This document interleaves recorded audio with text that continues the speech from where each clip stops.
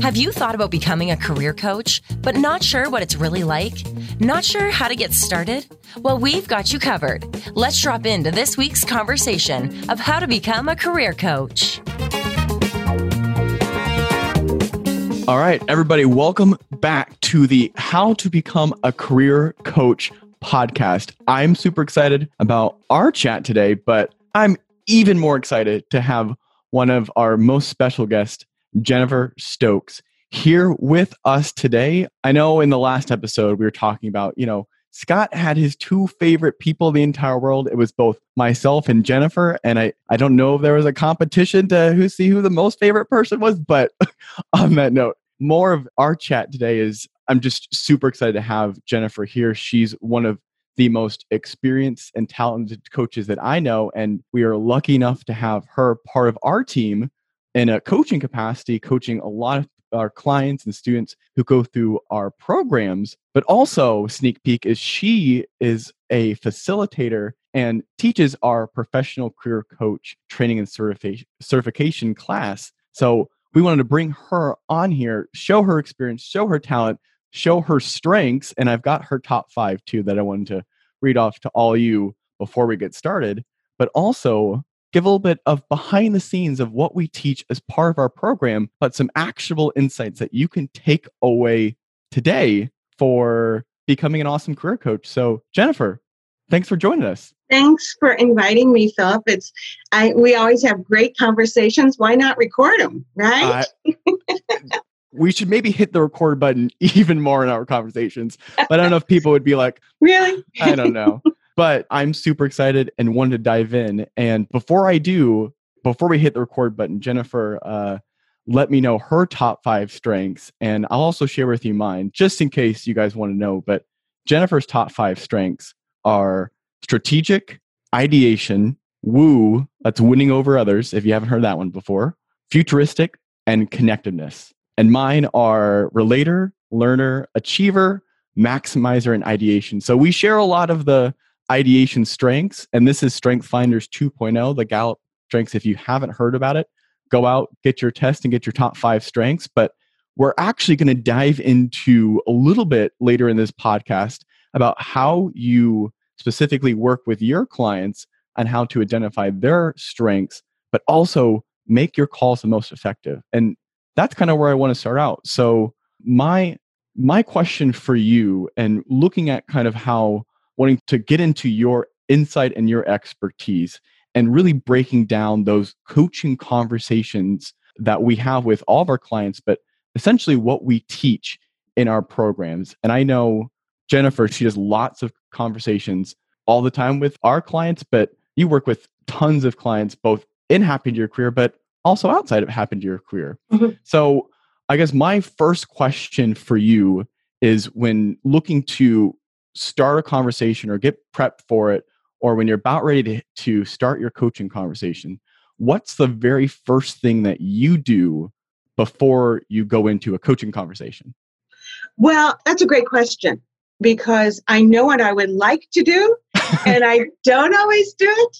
But honestly, it really starts with the beginning of the day, where I take time and center myself. I do some creative things in the morning. I tend to not take clients until 10 o'clock because that creative self-care time where I might read and journal and kind of wake up and prepare for the day actually is really critical. As coaches, we spend almost all of our time listening. So you want to come, especially in the day of Zoom, when you have to be totally focused right on for a good 45 minutes to an hour. You want to come with the energy of being ready to be totally focused on someone else. And so when you give yourself that time in the morning, at least for me, I'm not an early riser. That is the very first thing I do. As I prepare for the call, maybe I've gotten an agenda from the client. Maybe I've looked at their accountability worksheet to see what they have done, what their questions might be. And generally, I've been noodling who they are and what they want all week. Whether I send them an email about what I'm thinking or not, I'm always configuring it in my head with respect to their strengths. So I always try to pull up their strengths, have it right in front of me.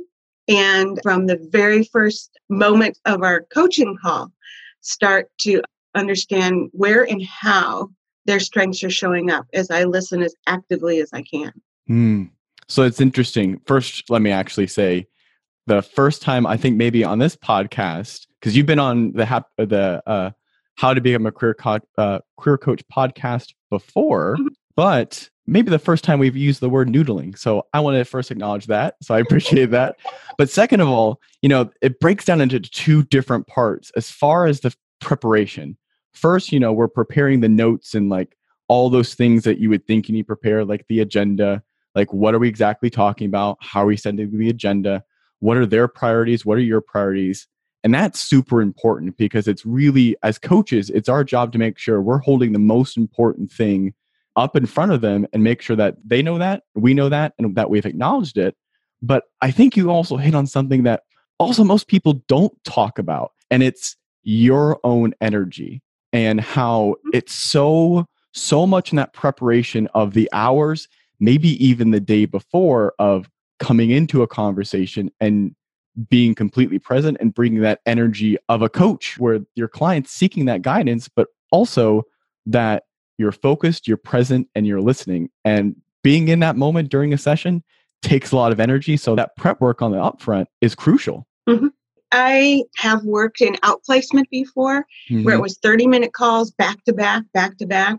And it was very stressful because I personally, with the number of strategic thinking strengths I have, did not have the space between clients to kind of reset myself, have a few minutes by myself to think about what was discussed, and then prepare for the next client. So ultimately, that didn't work for me. So at Happen to Your Career, we have 45-minute sessions with a nice 15-minute break unless that session goes over.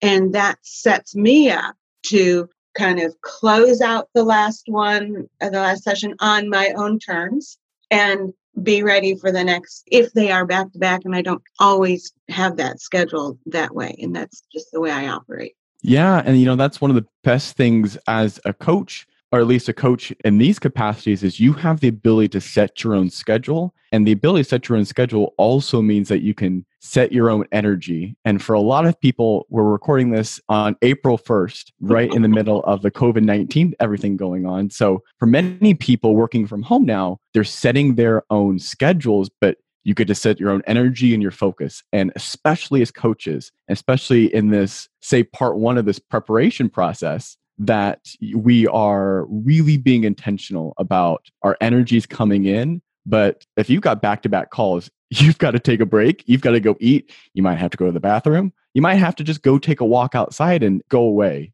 That's super important. So having that prep and coming into right at the beginning of the session makes a ton of sense. So when you start working with a client and right at the beginning of the session, how do you set the stage? And you mentioned the agenda. Are you the person setting the agenda, or is the client setting the agenda, or is it both? Well, it kind of depends on where we are in the process. Ideally, the client always sets the agenda in one way or another.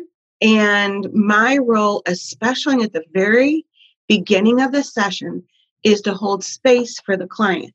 So the idea of holding space has been used in a lot of different scenarios and settings and aspects. In other words, I prefer to give the client space to do a little bit of an emotional brain dump. I don't let it go too long, and then I can read their energy. And certainly in this time period we are in, where everyone's staying at home for better or worse, it's tough. And especially validating early on any struggles that they might be feeling, whether it's this crisis or just in general. When you start out a session with validation and they know that you're listening, you have actually drawn the neural pathways of the fight or flight brain up into the prefrontal cortex so that they can think strategically. And that's the very first thing you want to do in any conversation. Again, Jennifer's bringing in all of the scientific work and the prefrontal Cortex. So I super appreciate that, because I think for a lot of us coaches getting into this space, like knowing those science terms and more of how the brain works, especially when we are coming to this, is super critical. And for a lot of people, we're setting the agenda right in the upfront and holding that into importance. And you mentioned something in the last part about this is one behind the scenes thing that I know Jennifer does, is she has an accountability sheet that she has her clients individually fill out before they come into their sessions. And it's another thing to make sure that they're completing their action items from the last session, I imagine, but also that they going into the next session that you're bringing that momentum to. So something that I do by seeing a lot of coaches do is this, what is so important about how we kind of layer this steps in the process is we really bring into setting the prep work from the having them send over materials, working in that accountability sheet, or having them send updates along the way, is also knowing that we're setting the agenda right at the upfront about what's going to be the most important in our conversation today. And kind of also validating that I know that and you know that, but also we're validating their energy from the last session or the last time we met them. Sometimes they come to the session and they're like, yeah, I completed everything. I did so great. Look at me. They've got their chest all puffed out. And sometimes they come to the conversation and they're like, I had the worst week ever. Nobody responded to any of the LinkedIn messages I sent. I feel like my resume sucks. I don't feel like I'm enough when I'm going to this new industry or whatever. And it doesn't matter who you are, what level that you are. It's important to really acknowledge that feeling, or at least I imagine that right at the beginning of the session too, and set the stage for really what's going to be the most important for the 45 minutes, the hour, the 2 hours, however long you're talking to. Yeah. And I appreciate that, because some of the language that I use around that, Philip, is I want to make sure that I honor your agenda today. What's top of mind? Or what would be the most impactful thing that you and I could work through today? So part of my view is there's a lot of worksheets in Happen to Your Career, and they're wonderful. However, I'm not the school teacher that grades them. Yeah. So I want them to distill on their own and create clarity before they come for this magic 45 minutes, so that they have done that work, so they know what's really important. That's super important. We're going to talk about that in the latter part of making sure they're really clear on their action items and have the agency to do them. But before we get to that point, we kind of get now to Jennifer mentioned the magic part of the 45 minutes. And this is where part 3 of it is the coaching part. And I like to think of this. I'm from Ohio, and Jennifer lives in the Cincinnati area, an area that I'm very familiar with. And in the Midwest, we say the meat and potatoes. So really the coaching part where the magic happens, the meat and potatoes is where we get to dive in and really help them answer those questions, but also get those breakthroughs, those aha moments that us as coaches live for. So Jennifer, for the listeners out there, what are some of the biggest questions, or like when you're working with somebody, and if you had to give coaches like maybe 5 questions to possibly always have in their toolbox to answer people, even if they maybe don't know what to ask, what are some of those? Because strengths is something I'm passionate about and I'm specifically trained in, every conversation is through the lens of strengths. So we're always asking the question, what do you want to contribute? What do you need to be able to contribute? And so we create a level of intelligence, emotional intelligence, strengths intelligence, that can say, in this particular situation, in my current role, this is where my frustration is. Okay, how does it line up with your strengths? How does it not line up with what you want to contribute? And what do you need that you don't have, which drains you completely by the end of the day? And then using just another series of questions, especially Scott's high performer help formula, which I just have posted right next to my desk here. How do you want to ask for what you need? What strength does the situation require? So honestly, I've done a lot of coaching. You want to call it meat and potatoes right now? How do I want to repurpose my strengths to manage this current pandemic crisis where we're all in a high level of uncertainty. Which strengths will I pull forward? How will I leverage them? How will I choose to contribute? And that seems to take the discussion out of it's just me. It takes it to a higher level of contribution. And I've been asking the question, what is yours to do in this situation?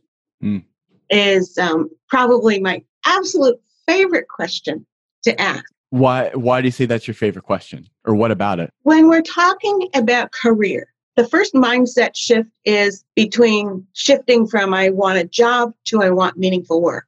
And once we get there, then when we're talking about meaningful work, we want to ask questions that help them identify how they want to contribute. Mm. Those are 3 big steps. Mm-hmm. When you can start down that path, then the portal of ideas and opportunities and energy seems to open up. I think that plays into, Jennifer was talking about strengths, but at least one of the biggest things I was mentioning for both me and you is, at least in our top 5 strengths, ideation's there. And where I find in a lot of coaches and coaching conversation is having that ideation strength, or the ability to go, hey, what if it could look like this? Or how can I contribute? Or what can I possibly do or give back? In these situations, helps our clients, or helps even your clients as our listeners, really move to being more solution oriented. And they look for the opportunities, and they look for the places where they can contribute. They look for the places that they can make a difference, or I've never thought about it that way before. Let me try it possibly this way. What's the worst that could happen? Or the what ifs. And those are often where we want people to get to, because kind of like what we're mentioning so many times, at least now in our times of the COVID-19 crisis, there's so many stresses out there, or we're talking to people at the end of a workday or during their lunch break, and they're in a job that they don't like very much. So it's just this pressure that gets onto them. So it's pulling them into these situations where they can think about those what ifs and they can be solution oriented. And that's the magic that I think I was hearing, but I think part of what all of us as coaches enjoy. So, okay, we've got the prep work, we set the stage, we've done the meat and potatoes, the coaching of the whole coaching practice and the whole coaching conversation. Now we're getting towards the end and we're checking back in. We had a great conversation. What do we do from there? Essentially, how do you set action items? How do you determine those action items? And is that something that you set as the coach, or is that something that the client sets? Great question. I use the accountability worksheet, and some clients love it. Some clients could care less. But at the end of the call, we will go through the accountability worksheet if we have time and if the client has interest in that. And that accountability worksheet is kind of a soft version of a SMART goal. So if the client has identified that they are ready to start creating experiments, trying things out, then I will say, well, I go into my coach consultant, my job search consultant, or my job career consultant mode, and I say, these would be the best practices. These are the most efficient. There's 5 different types of things you might consider. Which one sounds like it aligns with your strengths most easily? And then they would create the action items out of what their initial goal is, and then create action items that directly line up with the best knowledge they have about their strengths. And that's where the SMART goal aspect, I'm guessing, comes into play. Yeah. So what the accountability sheet basically looks like is you've got their goal that they're going to do, and then we break it down into the SMART aspect. I use something called the what, the when, and the why. So what's going to happen? When is it going to happen? And why is it happening? How does it meet up to our whole goal? But SMART is the same kind of aspect, I imagine. All those types of things too. Yeah. How will you leverage your strengths is one of the questions. What might get in your way? Oh, cool. Yeah. And I imagine from there, we're part of what we're doing with these action items is we're getting really specific. And I imagine having them walk through what's going to happen, what might get in their way from what they're anticipating, and when it's going to happen. As coaches, we want them to basically play out those action items almost like they're doing them in their heads. So when they actually have to do it, they've already mentally gotten there. They've already thought, okay, here's how I've already going to do that experiment. Or here's how I'm already going to reach out to that type of person. when you're setting action items, I'm just always curious for you, is there an amount that you set for certain people? Do you set like only 5, or do you set 10, or does it really depend on the person? The very top item on the accountability worksheet is the big goal, big goal. And then we have a specific goal. From day one, we set a long-term timeline. So I keep watch on that timeline and I check in.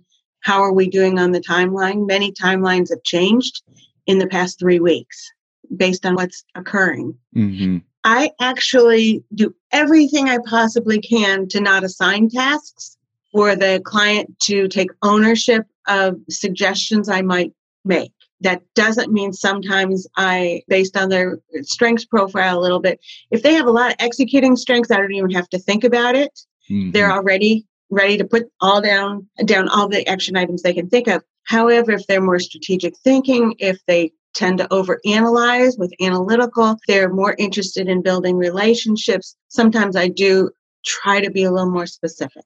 Do you, kind of going from those aspects too, and almost to like the next step, so we've got those action items sent, do you follow up with them about, hey, here's how much time each of these you should spend on them? Or when you're following with the action items, how much time do you usually spend in that follow-up stage? And what does that look like in your coaching practice?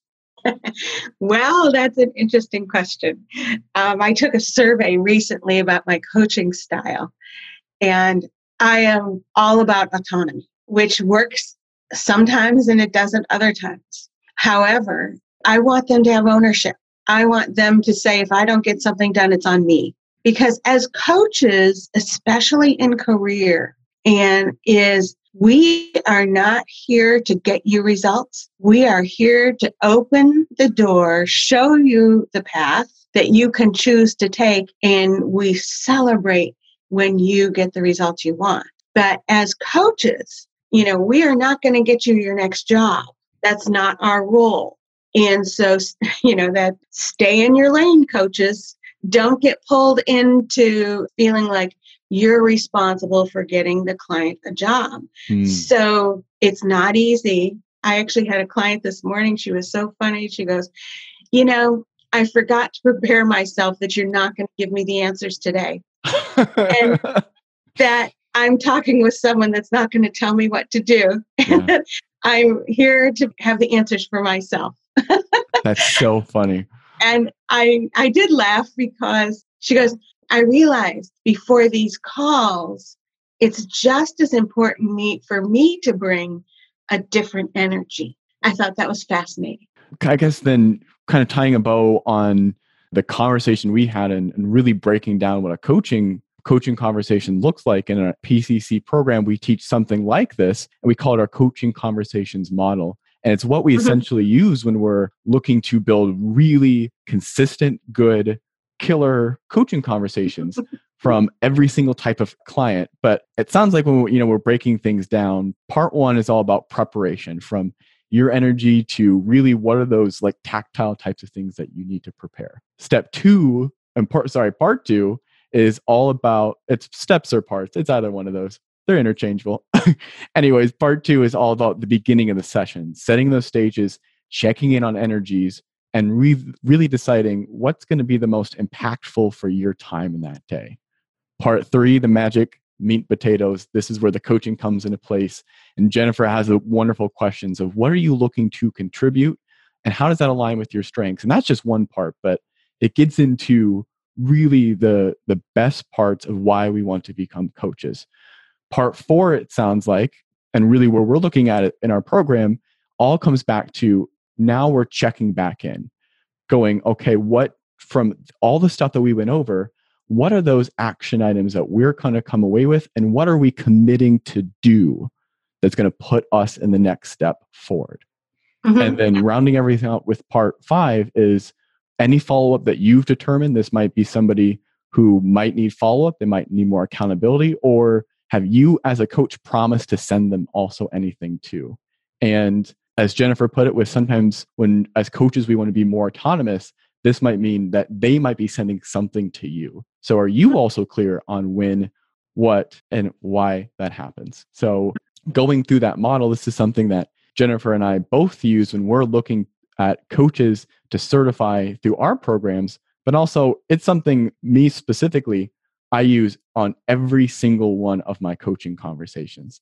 You can take bits and parts of that, use it in your coaching styles, but also use it with your clients today. So moving on to the strengths piece, which actually I'm super excited about. We talked about the strengths and what your top 5 were. And to give a little bit background too, Jennifer mentioned that, and she might have mentioned this in the previous podcast episodes that you've been on, is that you are specifically trained in strengths coaching. That's right? Yeah. Yeah. Awesome. For you, I guess, what makes strengths coaching so enjoyable? In many ways, I have an idea what their strengths are during our conversation. And then sometimes I write it down and see if I was right. But it gives us as coaches an inside look. That doesn't mean that my version of ideation is Philip's version of ideation. Yeah. It doesn't mean. And so with that, there is a tremendous amount of curiosity. I do pair it with a VIA, which is Values in Action, viame.org, so that we talk about strengths and values. And if you look at the Strengths Finder 2.0, you'll see the very last section of each strength is how to work with people that have activator. And it gives you 3 key points. Not that I have these memorized, but I then go into mind and say, this individual has activator, Scott, for example. And so I know what those 3 things are that leverage his strengths, that bring out his strengths. And I have a list maybe in my notebook, just in my mind or whatever, and I make sure that I do 3 to 5 of those things during our coaching call. And it is, it's like feeding candy to a baby. Because when you can really meet their needs and draw out their strengths, their energy goes through the roof. And now you're talking. Now you're getting down to energy that they want to contribute wherever they are. And that is very fun to me, just to be able to turn those lights on. I find it so enjoyable to talk about strengths, but I find so many of the coaches that I talk to, their favorite part and all the coaching process is to talk about strengths because it's so enjoyable. You find these moments with people, you get those aha types of moments, but it somewhat changes the energy in the conversation too, right? They come into it, and part of our coaching is we have them work through essentially really in these career types of spaces, we're getting them to places as action oriented. But also people don't, at least one of the things that coaches or even our clients come into play with, it's also we have them, how do they feel during the whole process and how are they feeling about the momentum as they're going? And that impacts their ability of what they believe they can accomplish, but also we're moving them towards an identity of who they're looking to become. When we're doing strengths coaching for our PCC program, what would you say are some of the biggest misconceptions that most coaches have about strengths coaching or even client strengths? My belief about strengths in general is that they're the tools of your personality that you came into this world with. And over time, you take those natural talents and you build and invest in them until they are strengths. And they're identifiable through an assessment if you're over 16. All right? The misconception is that our role is to immediately connect specific strengths with specific job titles, specific job descriptions, specific career paths. The misconception is that when we go there too quickly, we lose the most energetic momentum we could ever have by giving space and time for the client to own who they are. And then open the door for them to consider things. However, if we start saying, well, that sounds like you'd be a good data analyst. That sounds like you would be really amazing as a graphic designer. We immediately truncate the creative process for them of discovering who they really are on the inside. So the misconception is that, and it was never designed, by the way, strengths was never designed to be something that determines a career path. In fact, it is actually never to be used by HR as an entrance assessment to see if that person's a good fit for the role. And so, however, without the energy of strengths, any career path you choose is going to be more difficult to make a decision and step into. Is that helpful, Philip? Am I making that? Yeah, it's super helpful because, one of the things we do as coaches, but even internally it happened in your career, and Jennifer's mentioned it too. One of the biggest tools that we use is Strength Finders 2.0 to get their strengths, but it does a really great job at helping them articulate it.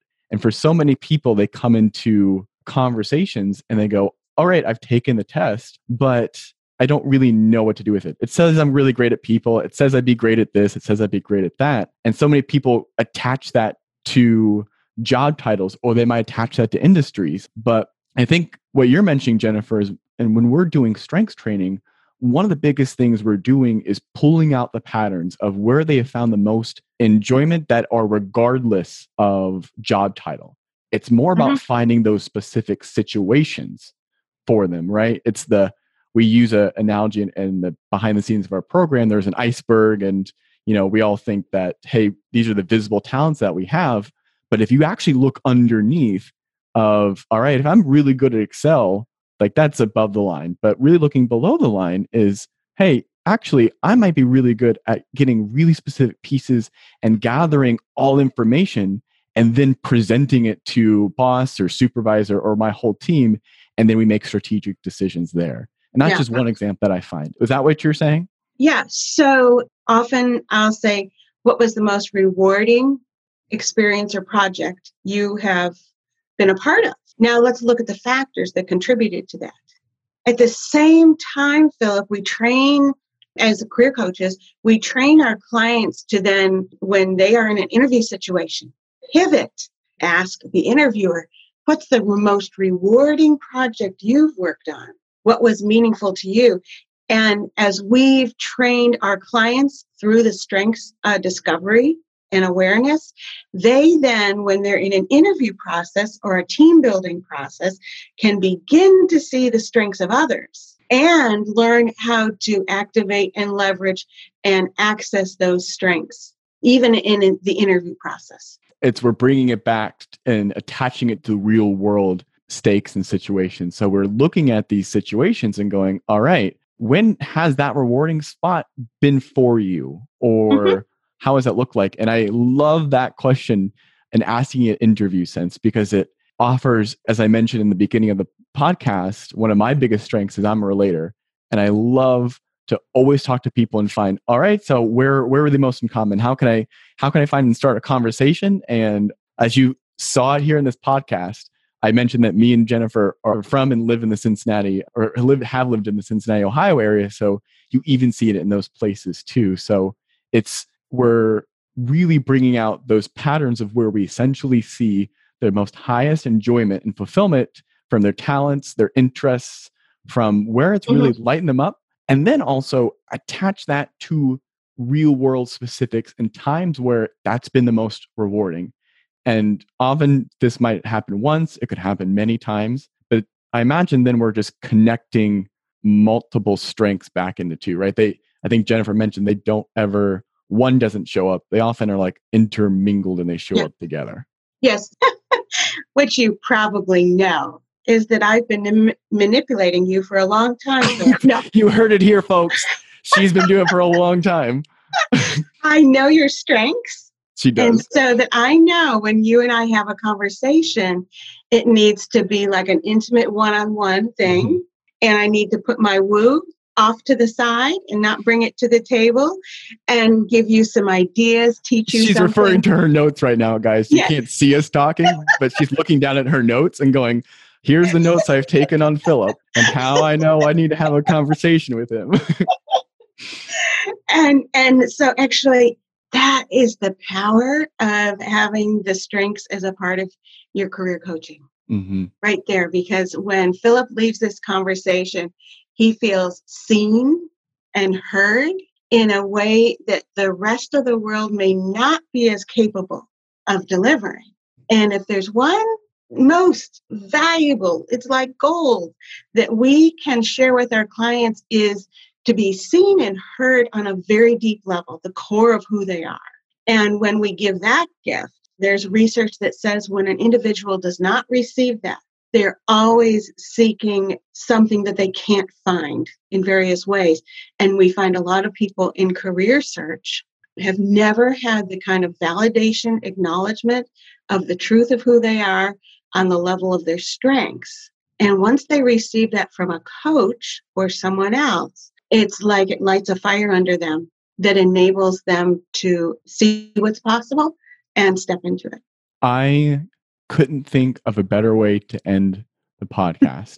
So I want to say thank you very much, Jennifer, for coming on here and sharing a little bit more behind the scenes of how we work together, but also sharing a little bit behind the scenes of our program and also your practices too. So thank you very, very much for your time, for sharing this information. But more so, I've told this to Jennifer offline, but I'm super glad she's part of our team. And if you get the chance to meet her, you definitely should.